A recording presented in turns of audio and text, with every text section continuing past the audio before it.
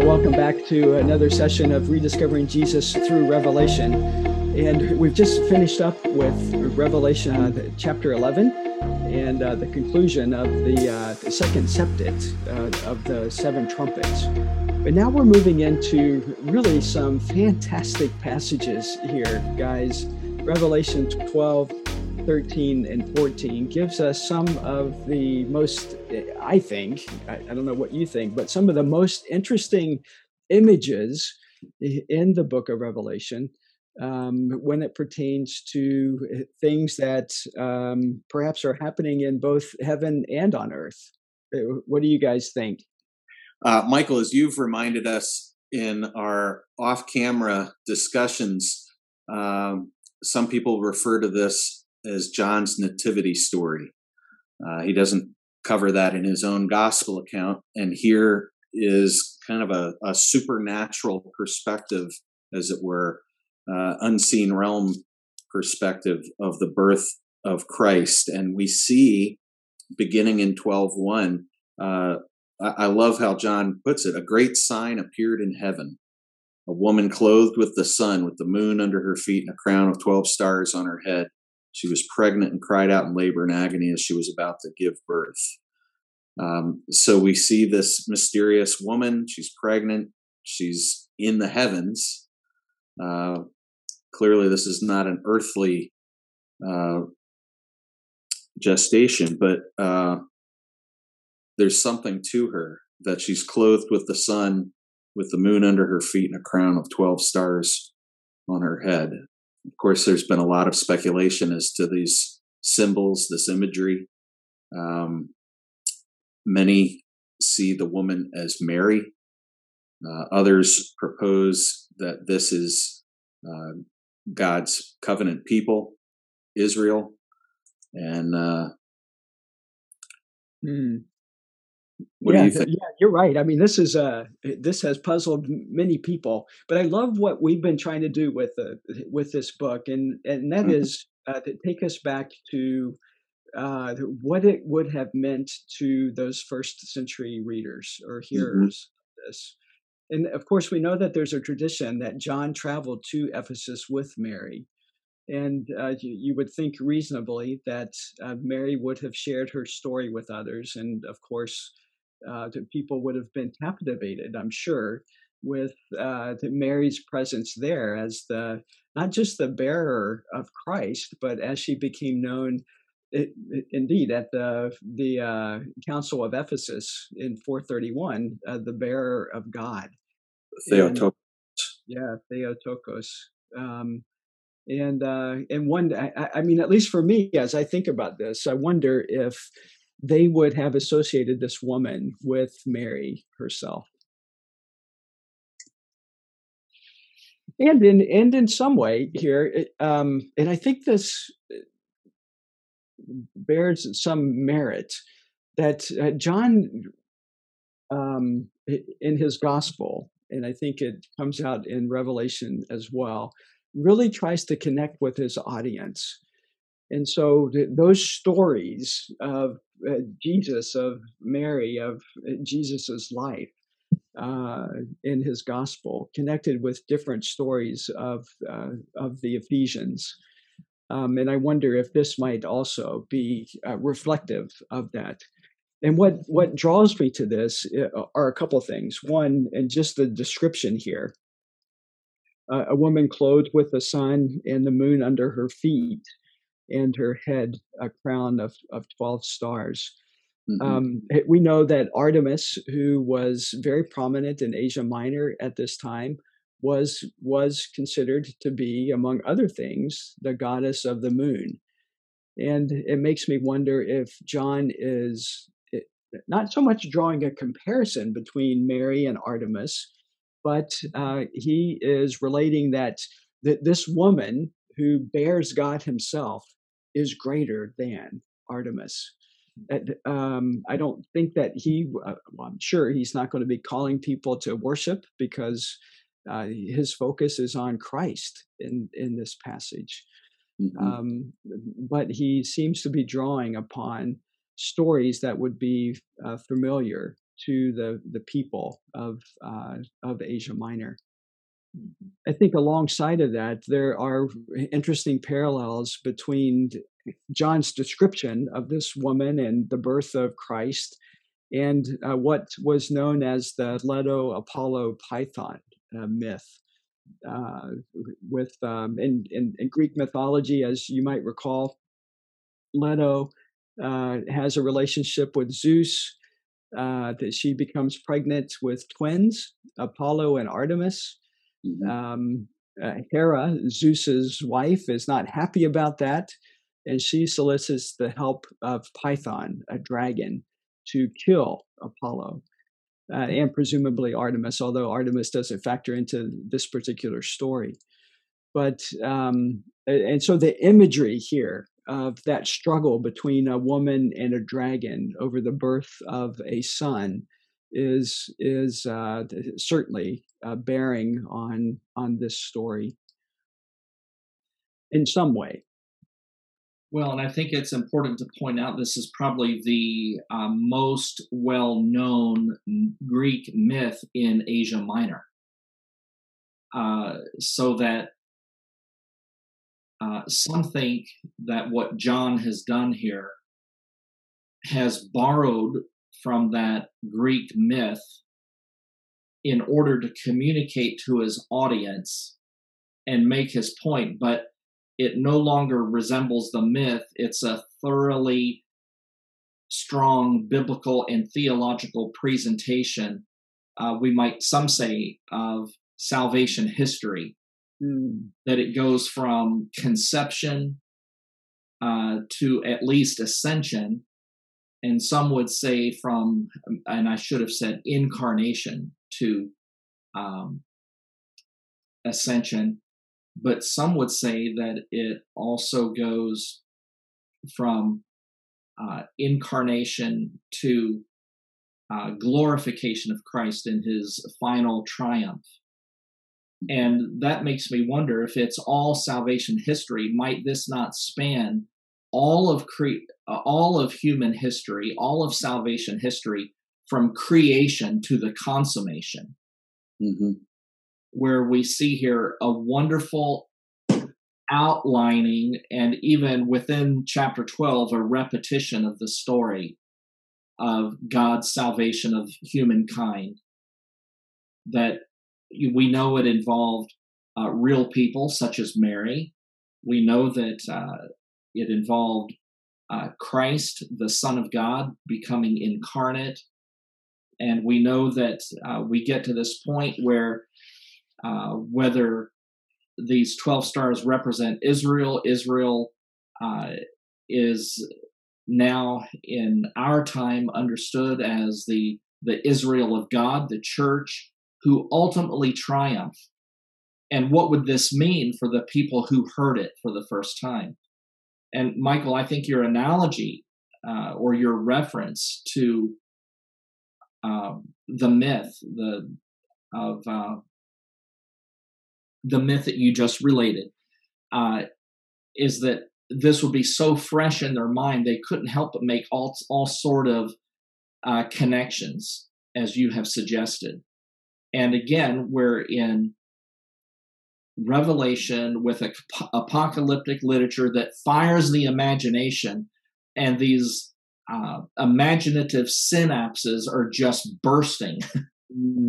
They're popping on every word and image. Right. Yeah. And wouldn't it be even more so? I mean, if you think about this, that they would have known Mary. That she is a real woman who gave birth to Christ, who gave birth to this male child. The myth of Leto, Apollo, and Python is just that. It's a myth. Nobody has ever seen Leto. Nobody has ever seen Apollo except in statues, and Python as well. And so this is altogether different than that myth. And I think John rightly brings it up, saying, hey, this is the reality here of this story. It's not this myth that you once adhered to, but it's this real story of a woman who you have met particularly those of Ephesus, and a male child that you have learned about. Uh, so yeah, I think there's some significance to John's use of that imagery. I'll draw a contrast in the way the hearers may have responded to this and how it's different from the way we respond. We read chapter 12 and we're poring over every word, trying to figure out, where is this symbolism? Where is this imagery taking us? And I think we can get it when we're familiar with scripture, but especially here when we're familiar with that Greek myth. But while we're poring over the page, as I've done for hours, trying to read different commentaries or different resources about, man, what does this mean? Where is it taking us? The people who first heard it, their faces were up, their eyes were wide, and they were bright, and he had their attention. Mm-hmm. He had them in the palm of his hands. He was speaking their language. Mm-hmm. And yet it was so unlike the myth that they heard. And again, these are people, the primary addressees were people who were really in a bad place, not ready for the trial and things that were to come, but knowing that they had to bear witness with their lip and with their life. And so he has them. And then the encouragement is, hey, once again, in the end, you win.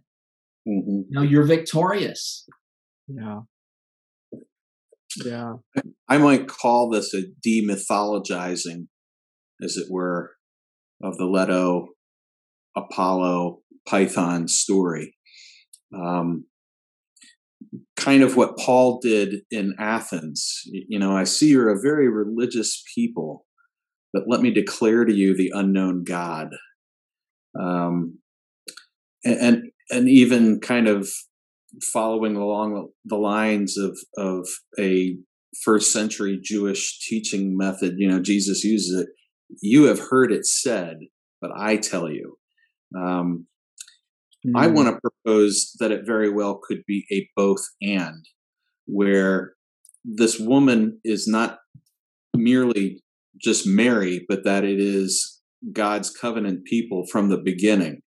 And the reason I would aim to propose that is because of the curse that the Lord puts on the serpent in the garden, describing it as a serpent that will bruise the heel of the seed of the woman, and the seed of the woman will crush the skull. We see a number of corollaries. Of course, Jesus is the descendant through the line of Judah, going all the way back to Adam.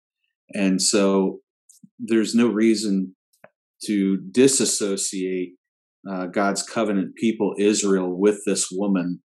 Again, the 12 stars being the patriarchs as well. And then, of course, I think it does take up Mary into it as the Theotokos, the mother of God, and bringing him forth. And then, of course, this great fiery red dragon that we'll look at momentarily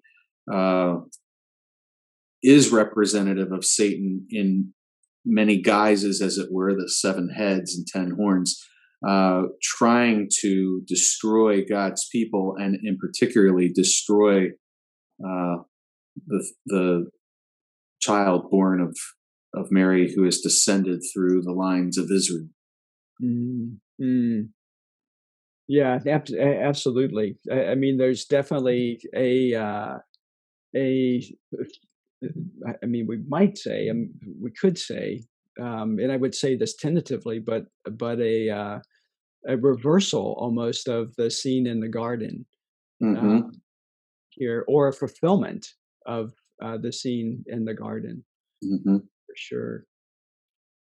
I think James Hamilton makes that connection very clear in his work. I forget the title now, But that's the direction he goes. That there's a great deal of fulfillment happening here, based on Genesis 3, and carrying it forward all the way through to the consummation. With respect to verse 1, and the woman clothed with the sun, with the moon under her feet, and on her head a crown of 12 stars, I'd like to read Genesis 37:9, a familiar story about Joseph and the dream he had, and told his brothers and father that he had. Then he dreamed another dream and told it to his brothers and said, "Behold, I have dreamed another dream. Behold, behold, the sun, the moon, and 11 stars were bowing down to me." And so it encapsulates the entire patriarchal family at that point. So it's obviously a reference that goes at least back that far.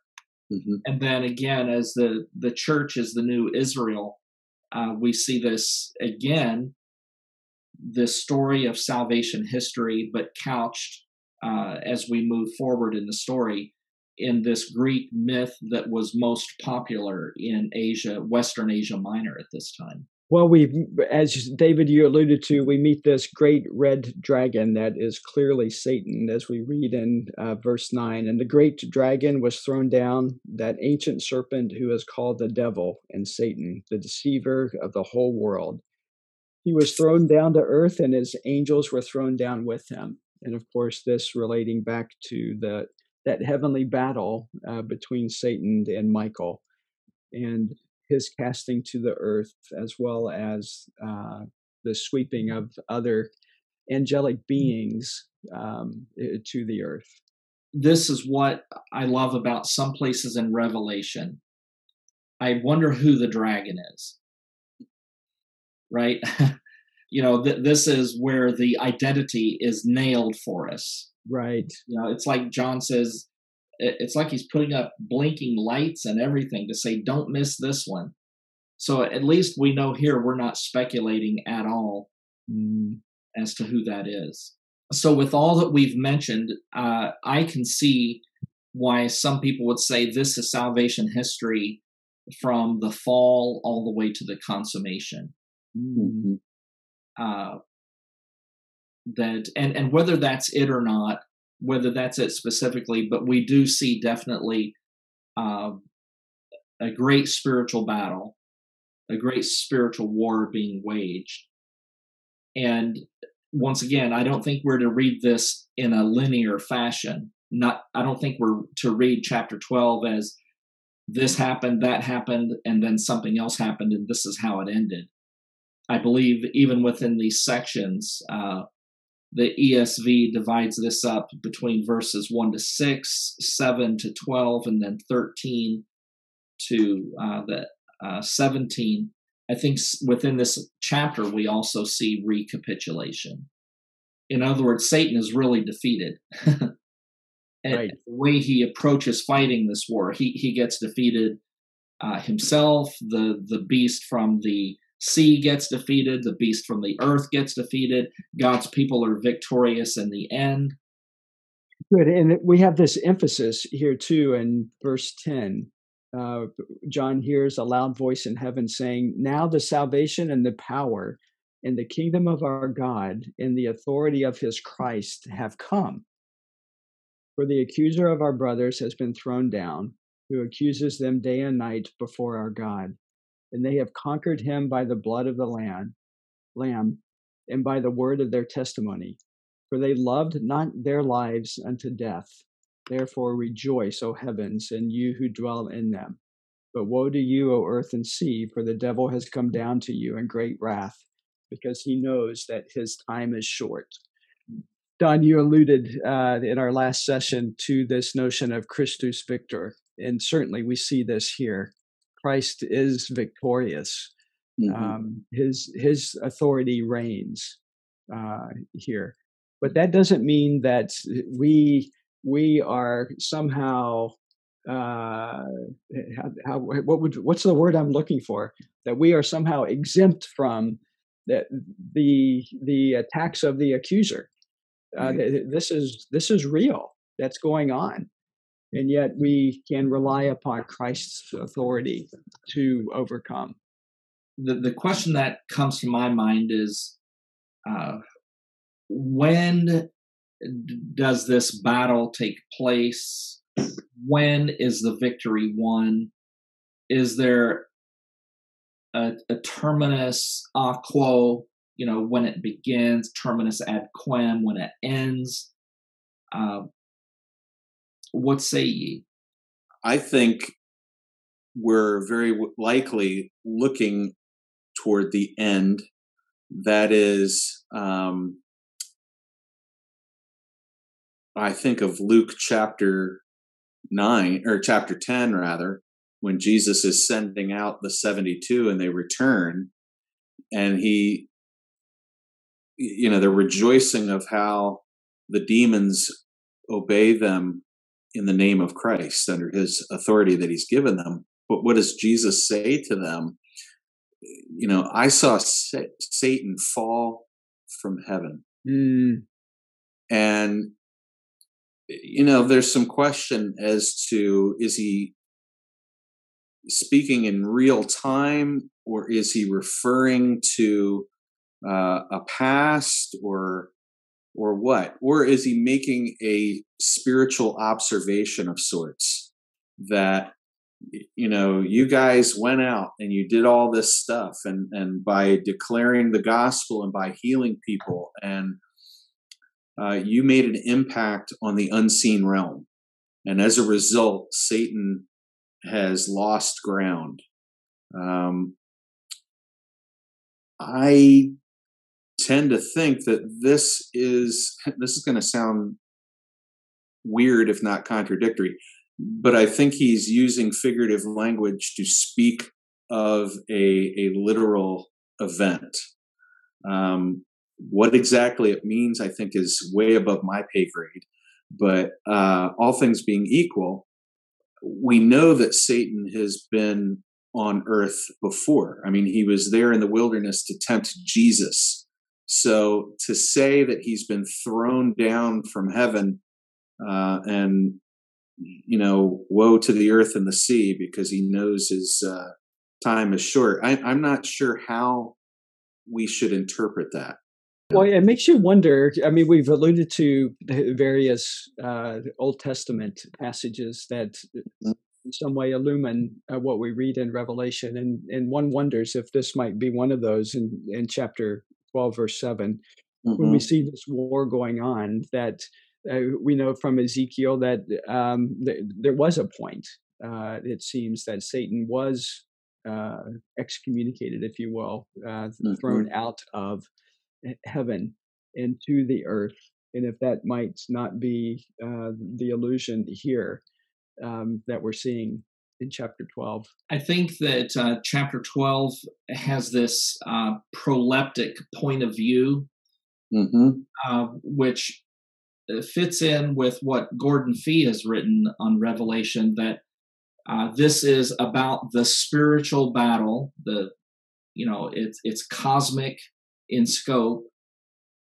And although we can point to specific events that we already know about based on our reading of Scripture, such as the one you just mentioned, Michael, from Ezekiel, but as theologian George Eldon Ladd said, and has made it so common for us to speak of the here but the not yet.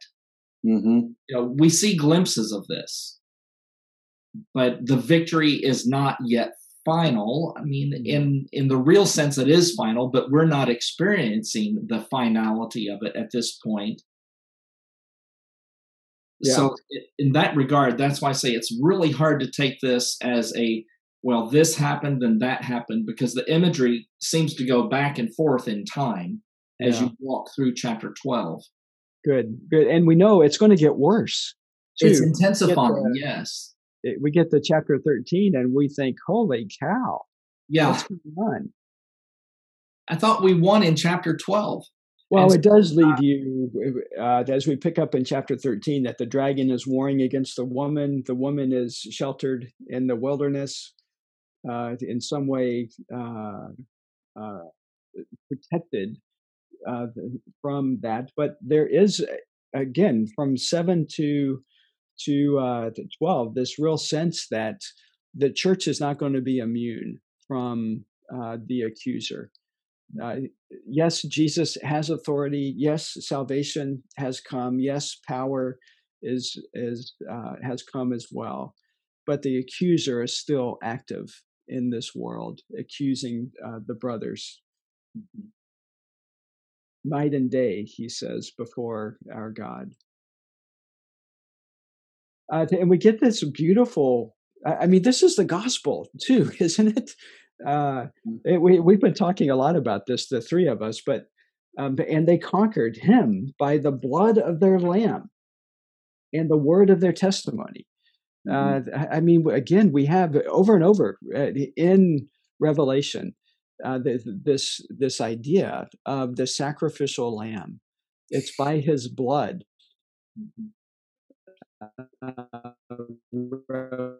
Revelation 5 tells us been ransomed. And so there, as we've been talking about different theories of atonement, yes, there is a victory, but there was a cost to that victory, and that cost was the blood of the Lamb, who was sacrificed for us. And this is so beautifully coming out in Revelation chapter 12. Well, but even their own lives, right? There's a cost to the lives of those who choose to hold to their testimony. As it says, as John writes in the second half of that verse 11, for they did not love their lives to the point of death. So, again, it goes back to the letters: endure, persevere. You don't need to fear the first death. Before we get too far away from chapter 12, I just want to mention chapter 12 is the center of the book. It's the theological center of the book. You read verse 10, and I heard a loud voice in heaven saying, now the salvation and the power and the kingdom of our God and the authority of his Christ have come, for the accuser of our brothers has been thrown down. And we do know that the event that prompted this fierce outbreak of wrath is the resurrection of Christ. So, and that brings us, I mean, that's what carries the saints through to this faithful witness, to this faithful testimony. Yes, you may give your life, but you do not love your life to death. You will proclaim the gospel. You'll remain faithful. And then in 13, as you've already mentioned, it intensifies. But we should note that we've passed the theological center of the book, and the center of the book actually to get to this point, and that it's going to require, victory requires the blood of the Lamb, and it may require. It does require evidently much blood of the saints to be spilled, because that's how we as saints overcome ultimately. But those who seek to save their lives will lose them. Those who lose their lives for my sake will save them. Yeah, and then this beautiful phrase here in verse 17, the end of that in particular. But let me read the whole thing. Then the dragon became furious with the woman and went off to make war on the rest of her offspring. So again, we are not immune to this battle that's happening. On those who keep the commandments of God and hold to the testimony of Jesus, and he stood on the sand of the sea. And so, if I hear you correctly, you understand that to say that we as Christians are not exempt from persecution and tribulation that will come. Yeah, precisely. Yeah, I think that's so absolutely key.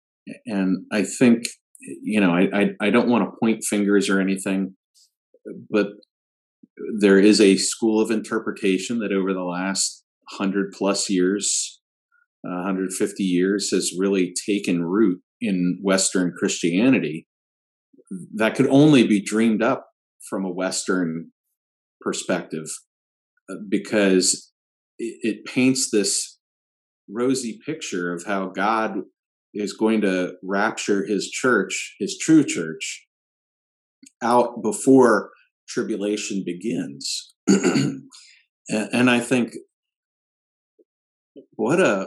first of all, it is a misreading of everything Jesus says about those who will come after him. But second of all, to me, it's an insult to our brothers and sisters in other parts of the world where they have far more often than not experienced great tribulation at the hands of the enemies of Christ. Whether those enemies acknowledge Christ in any way, shape, or form, or persecute and kill out of complete ignorance is not the issue. It is that there is an enemy behind the enemy. The enemy.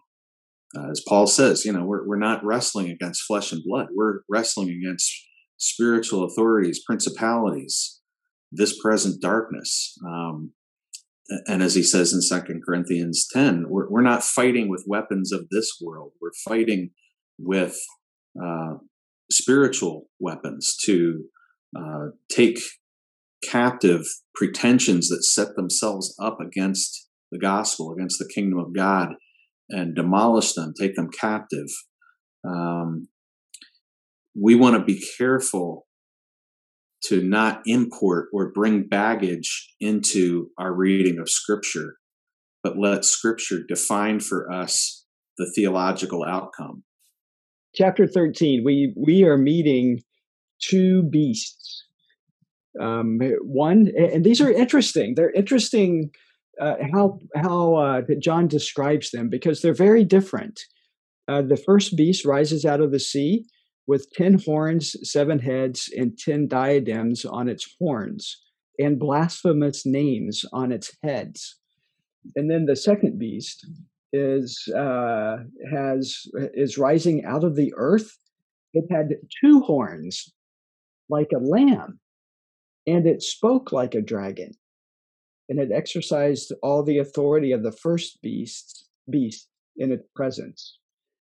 Interesting descriptions, 2 very distinct beasts here. Well, in the classic reading of that school of interpretation I was just talking about, the first beast is, let me see here. I think the first beast is like the false prophet, and the second beast is the Antichrist, or the false Christ. Mm-hmm. But the problem again with that is that it's imposing a particular time and place, and requires this happening at the very end of history. This reads, doesn't it, David, like this is happening now. I mean, these are things that people are experiencing. And have happened, mm-hmm. and have been experienced. So we're seeing a false religion essentially set up, and a false system. I don't want to say secular, because that would have been a foreign concept to the first readers, but certainly a worldview, as it were, a governmental system. Whoever is in power is in opposition. Mm. And that would certainly be Bill for Asia Minor. Yes, absolutely. And again, I'm continually asking myself, what would they have seen here, or what would they have taken into consideration as they heard this revelation from John? And I'm going to take just a stab, and you guys can interact with me a bit and push back on me a bit here too. But just thinking, if I were a first century Christian living in Asia Minor, I would have heard these two beasts as reflecting two entities. One, the first beast reflecting a religious entity, and the second beast reflecting a political entity. And there's overlap in both of these at some level.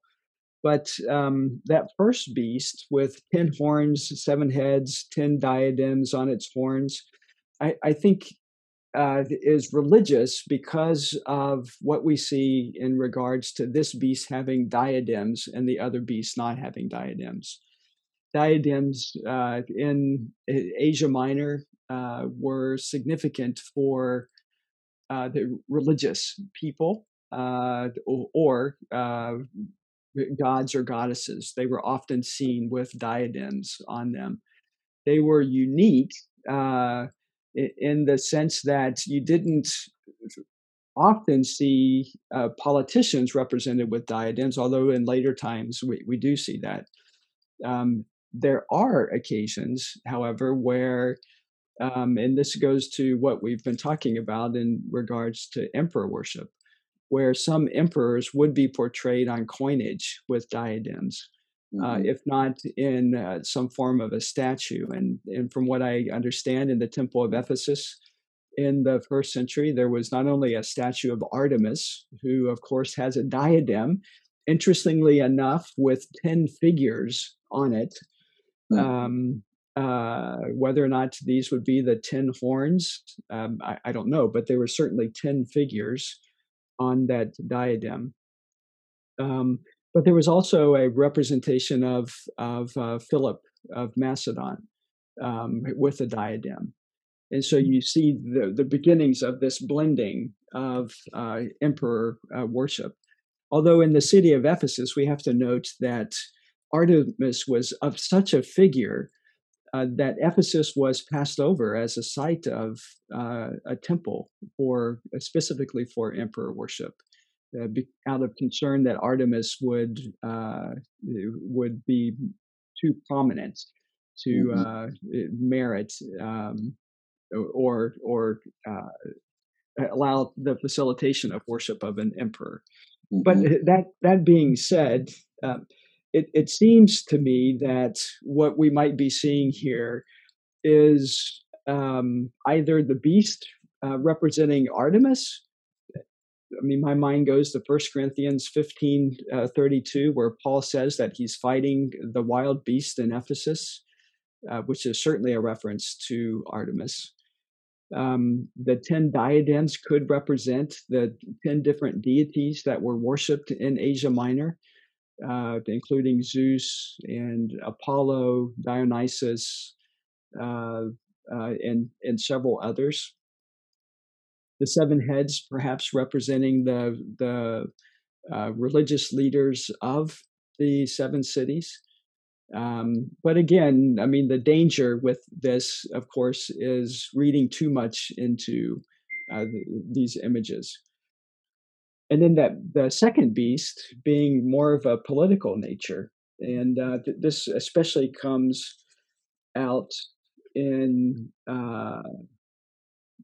verse 16, that this beast, it says, also it causes all, both small and great, rich and poor, both free and slave, to be marked on the right hand or the forehead, so that no one can buy or sell unless he has the mark. That is, the name of the beast or the number of its name. And of course, many have alluded to this as being a reference to coinage of that time that would have the mark of an emperor on it. And so there seems to be perhaps a reference here to some type of political entity. Can we go back to the first beast for a moment? Yes, please. One of the things I think that's worth drawing attention to is 13:2. The beast I saw was like a leopard; its feet were like a bear's, and its mouth was like a lion's mouth. I have read in a few commentaries, and Beale may have been among them. Well, he definitely was, but whether he may have alluded to this, but I'm in agreement with those commentaries at this particular juncture that, pardon my French, but this is kind of a bastardization of the four beasts associated with the gospel. Those four beasts that surround the temple, or not the temple, the throne rather. That this is satanic mimicry, as it were, of those. Satan cannot copy directly, so he mimics. He does these false images that are meant to capture people's attentions and imaginations. Since we've seen the four heavenly beasts alluded to already, here is Satan's copycat, as it were. It's just amalgamated into one beast rather than four separate ones. So much going on here once again, and I would like to say things at this point that I think complement what both of you have said. But as a preface, I would like to say that we see here in chapter 13 how Satan fights. David, you referred to this amalgamated beast, but we also see that this beast is the incarnation of Satan. Right. Verse 4, they worshipped the dragon, for he had given his authority to the beast, and they worshiped the beast. And so that's very clearly the religious side of it, Michael, as you referred to. And to what degree it was emperor worship combined with the Eastern mystery cults is a bit of a mystery, but it seems to be plain that that is something that's happening. You know, was it 60-40? Was it 70-30? Which way, which side? We don't know.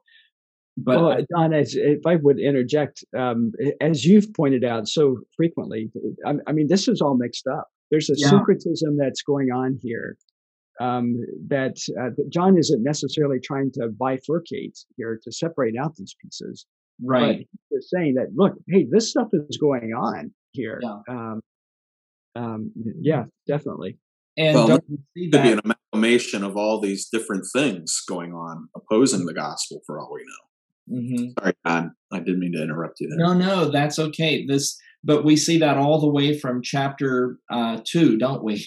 You know, the oracles to the churches. Hey, you know, you need to repent. Most of you do. And I'm concerned that you're not ready. But there's even, just notice the correlation, Michael, particularly in verse 7, and authority was given it, that is the beast, over every tribe and people and language and nation. Well, that's the gospel's domain. You know, that's the missionary heart. And I think what we see is that this message of the first beast, the gospel, the false gospel of the first beast, is every bit as aggressive as the gospel ought to be in our witness today or in that day. Even that verse makes me wonder about the timeline. Because I mean, this is stuff we see happening in Genesis. This is like Tower of Babel, whatnot. It's all very murky what we're looking at because we're so far removed. But you know, in the least, it's fun to wrestle with this stuff. But you know, in terms of really trying to get a grasp on what's happening here, I think the point is less to develop a fully formulated schema, interpretive schema, as much as just come to the realization that, you know, Satan's got his claws in everything and he's come to play hard, so to speak. He's pulling any punches and he is out for blood. Yeah, and hence in verse 10, John says, here is a call for the endurance and faith of the saints. Which certainly takes us all the way back again, as Don reminded us, back to the 7 letters to the 7 churches. And we're going to see that repeated in 14:12.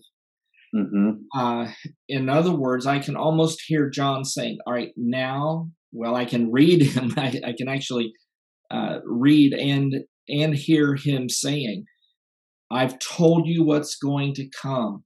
And if you are a saint, you're going to be called upon for endurance, persevere in your faith.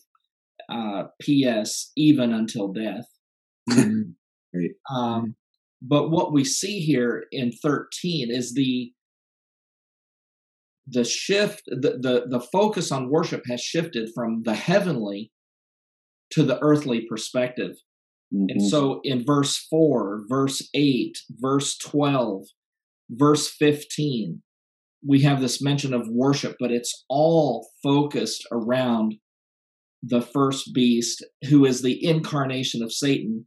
And David, I believe you brought this up either the 2 podcasts ago about the false trinity. So not only do we have the amalgamation of the beast, a copy of what is a very poor copy of what's in the throne room and presence of God, but here now he is making it so clear you're on one side or the other. There is authentic, true worship of God, and then there are those who are going to sell out to Satan. I mean, it's literally Satan worship, although it's not going to look the way we see it in horror movies. Right. It'll be much more subtle, deceptive, dare I say it. Yeah. I don't want to leave anyone the impression that I watch horror movies, but I do have enough cultural awareness to make that perceptive comment. So, verse 8, all who dwell on earth will worship it. Verse 12, and make the earth and its inhabitants worship the first beast. Verse 15, so that the image of the beast might even speak and might cause those who would not worship the image of the beast to be slain. Now, who is that going to be? Those he wrote to in chapter 2 and 3. Yeah. And that theme of false worship continues into 14. I'll just, as a preview, say verse 9 and verse 11 as well. If anyone worships the beast and its image and receives a mark on his forehead or on his hand, he will also drink the wine of God's wrath. Verse 11, these worshippers of the beast and its image and whoever receives the mark of its name. So it's just such a stark contrast between what we saw in 4 and 5, chapters 4 and 5. The worship around the throne. But now that Satan has this, he's sort of let loose. I don't know how limited he was before, but he's doing his very best here he's doing his best to do his worst. Yeah, and so, other parts of this description make us, or at least makes me think in terms of he's almost disguising himself, or the beast is being disguised as some type of savior figure. In verse 11, then I saw another beast rising out of the earth that had 2 horns like a lamb. Yes. And it spoke like a dragon. It exercises all the authority of the first beast in its presence and makes the earth and its inhabitants worship the first beast, whose mortal womb was healed. It performs great signs, even making fire come down from heaven to earth in front of people. And by the signs that it is allowed to work in the presence of the beast, it deceives those who dwell on earth, telling them to make an image of the beast that was wounded by the sword and yet lived. Now, Michael, I need to ask you about this because I know we've come at this from several perspectives. There is the Nero Redivivus myth that we talked about before. Do you see a correspondence a little bit closer to Asia Minor, to Western Asia Minor in these churches? Yeah, that's a good question. I don't know the answer to that. I think most commentators point to verse 11 I'm sorry, verse 12, as this beast having some mortal wound that was healed, as a reference to that Nero myth. And this was, as I've mentioned before, was a myth that did not come out of the church. This was a myth in the Roman Empire that Nero would be resurrected in some form, and so that's what's given the weight of the political emphasis of this particular beast. Was there in Asia Minor some similar myth? I don't know, but I think here, Don, that because we have with that first beast the connection with the religious, and the second beast with the political, I think this is where we're beginning to see the intersections of Asia Minor and the Roman Empire and Roman rulers and what we've brought up before, emperor worship. Mm-hmm. It's not one excluding the other or one more prominent than the other. It's the reality that both of these things are going on in Asia Minor.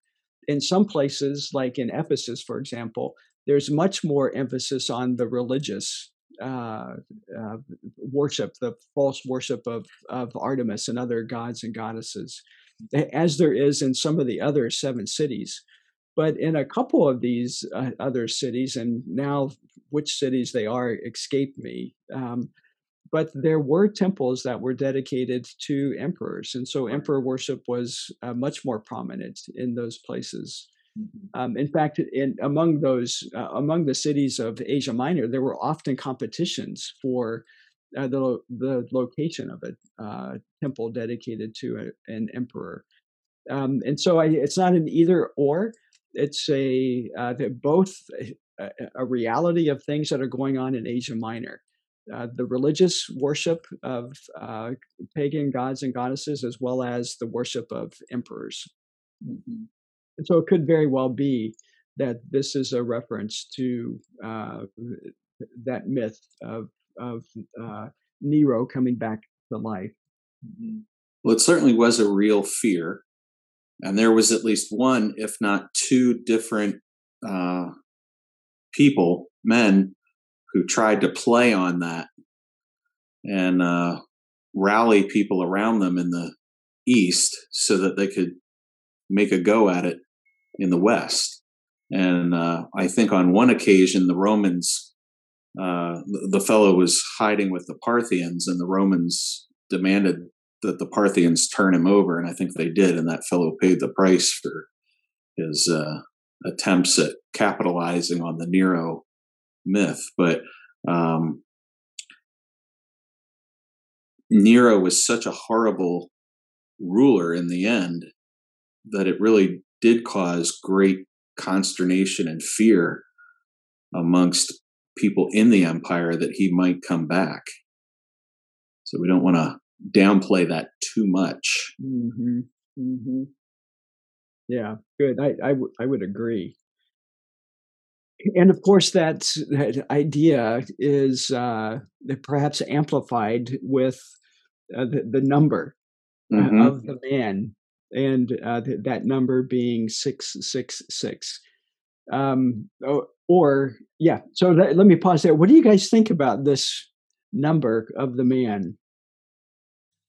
Well, when I was in seminary, my New Testament professor, Craig Keener, showed us how you could actually take 666 and make it to come out to be Barney, the purple dinosaur, who did the children's programming for PBS for so long. And, of course, there's probably a lot of people who would agree with him that Barney is the Antichrist. Barney, or many parents, maybe. Yeah. What was that, Don? Barney the Beast. That's right. He's that second beast. Oh my goodness! Now the song is going to be singing through my head the rest of the day. Clean up, clean up. And right there shows you that Barney is the Antichrist. Well, in my lifetime alone, the beast, or the number, has been identified. The first I heard was Henry Kissinger. Mm-hmm. And I could never figure that out. and of course it's been Obama and Trump and every president we've had, somehow their name equals 666, as well as all the totalitarian fascist rulers. I don't know. And yet what gets me is to make the name come out to be Nero, it has to be transliterated into Hebrew, and then you use Hebrew to count it. And I'm thinking, how many people there were synagogues in Asia Minor, and they had strong synagogues, and they had a well-developed community, but they weren't under threat. And so I don't think they had any reason to tally his name.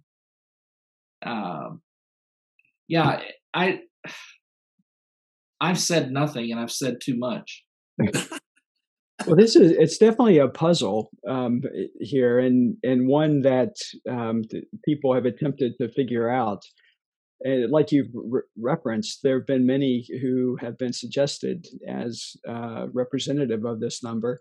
And historically speaking, I mean, as far back as Irenaeus in the late 2nd century, he was speculating to a number of names.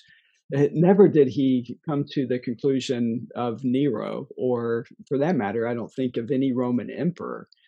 And there were others that also had different ideas about who these could be. Victorinus being one, of course, in his commentary on chapter 13, writes about who he thought this could be, or at least titles of who it could be. And again, it was the different forms of numerology, taking letters equivalent to numbers and spelling out various names. And but here's one of the things that I find interesting is that we translate this in our English with numbers: 666, 666, 3 numbers. In Greek, it's not translated that way. It's written out 666. And that strikes me here, that John didn't use. Of course, they didn't have necessarily a numerical system, at least in Arabic numbers. I think there probably was a Greek system for numbers that corresponded to letters, but this in Greek is written out 666. Any significance, do you think, to that? Well, I don't know. I mean, we know the Latins had numbers, symbols for numbers, but the Greeks did not. Is that our conclusion? Oh, that's my not in the same way. Yeah. Right. Yeah. So how did they? Yeah. Well, my mind's going too many different directions, but this may be an English translation issue, right? It'd be interesting to see what older English. Let me see what the Geneva Bible shows. Yeah, see, it's interesting. The Geneva Bible says, and his number is 666. Well, that ruins that interpretive schema, doesn't it? Yeah. Well, it's an interesting issue here, and it might very well be one of those interpretive things in the English. But it makes me wonder, what was John's intention here in giving us this number and whatever it means? Are we supposed to figure it out? Is there enough here for us that we don't need to figure it out? That we need to take the warning that he gives us, the awareness or what he's alerting us to, that there are going to be these struggles. The church is going to be working through them, is going to suffer through them as well. And we are to always remember our call to faithful living. Well, as Don reminded us earlier, 13:10, this calls for endurance and faithfulness from the saints. We are to be innocent as doves and sly as serpents, but we're not to fight fire with fire. We're to endure. We're to be faithful. We are to be people of the blood of the Lamb, the people of the word of our testimony concerning Jesus. And I think how much time, energy, and resources are wasted because the church spends more time speculating on these things rather than producing disciples who can go out and be faithful and persevering, rather than kind of hide out in our ghettos and read the National Enquirer in one hand and the Bible in the other. Is that too harsh? Forgive me if it is. Well, yeah, we are captivated by these kinds of puzzles.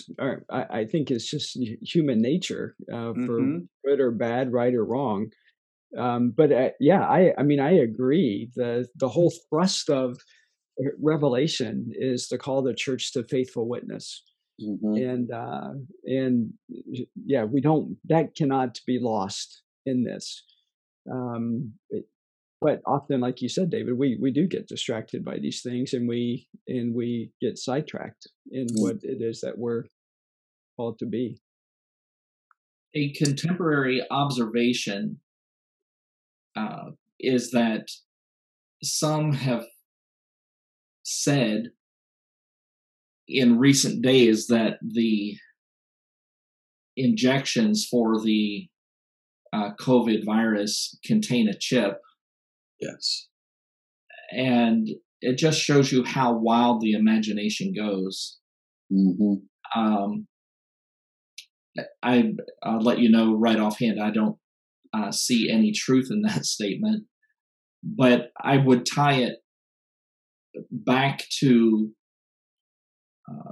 chapter 6, where we have the seals opened and we have the situation on earth for both those who follow Christ and those who don't, that there will be financial distress, civil unrest, bloodshed, murder, famine. And I wonder if this somehow comes into play, that resources are so short during this time that we come to a situation where all, both small and great, both rich and poor, both free and slave, are to be marked on the right hand or the forehead, so that no one can buy or sell unless he has a mark. That is the name of the beast or the number of his name. If this is just a connection with that, saying that somehow there's going to be a limitation of resources, and you have to be an inside worshiper of Satan in order to have access to those resources, be it food and water or whatever it might be. And here, as with other numbers, we pretty much came to the conclusion that 144,000 did not necessarily mean that number, 12,000 times 12,000, but that it would make us think of a great number of people. And so is 666 here a literal number? I know this is going to drive mathematicians crazy and numerologists crazy, but he does begin by saying this calls for wisdom. I think the one thing we could say for sure, you're not going to get the mark of the beast accidentally. And even if you were to get it accidentally, this is an act of volition. You have to know what it is you're accepting, and you have to be willing to accept it. So, even if, and I had somebody bring this question up to me too, Don, well, what if the vaccine has the number of the beast in it? I said, well, first of all, that flies in the face of all the statements of that particular interpretive school, because it would literally have to be on your forehead or your right hand, back of your right hand. But second of all, you need to know what it is you're receiving, and you need to agree to receive it for it to be effective. There would be nothing, God would certainly not hold us responsible if this were a literal thing and we were to be held down and have it put upon us against our will. So, we're stuck with all sorts of Hollywood-esque and melodramatic type interpretations as to how this is going to come about. Well, good. Well, one thing is for certain, that this beast is not going to discriminate. All, both small and great, both rich and poor, both free and slave, are going to be marked on the right hand or on the forehead. Mm-hmm. And yet, in the midst of that, we are still, as we continually remind ourselves, we're called to endure. Mm-hmm. And be faithful to the word of our testimony about Christ. So, well, guys, we're not going to make it to 14. We'll do that next session. But we're making progress. We're through chapter 13, looking at some of the trials that the church is going to face and is facing. Some of these are present in different places in the world. Some of them are yet to be. And still, we are called to this faithful living. We're grateful that you've joined us again for this session. We're looking forward to being together again as we look further into rediscovering Jesus in the book of Revelation.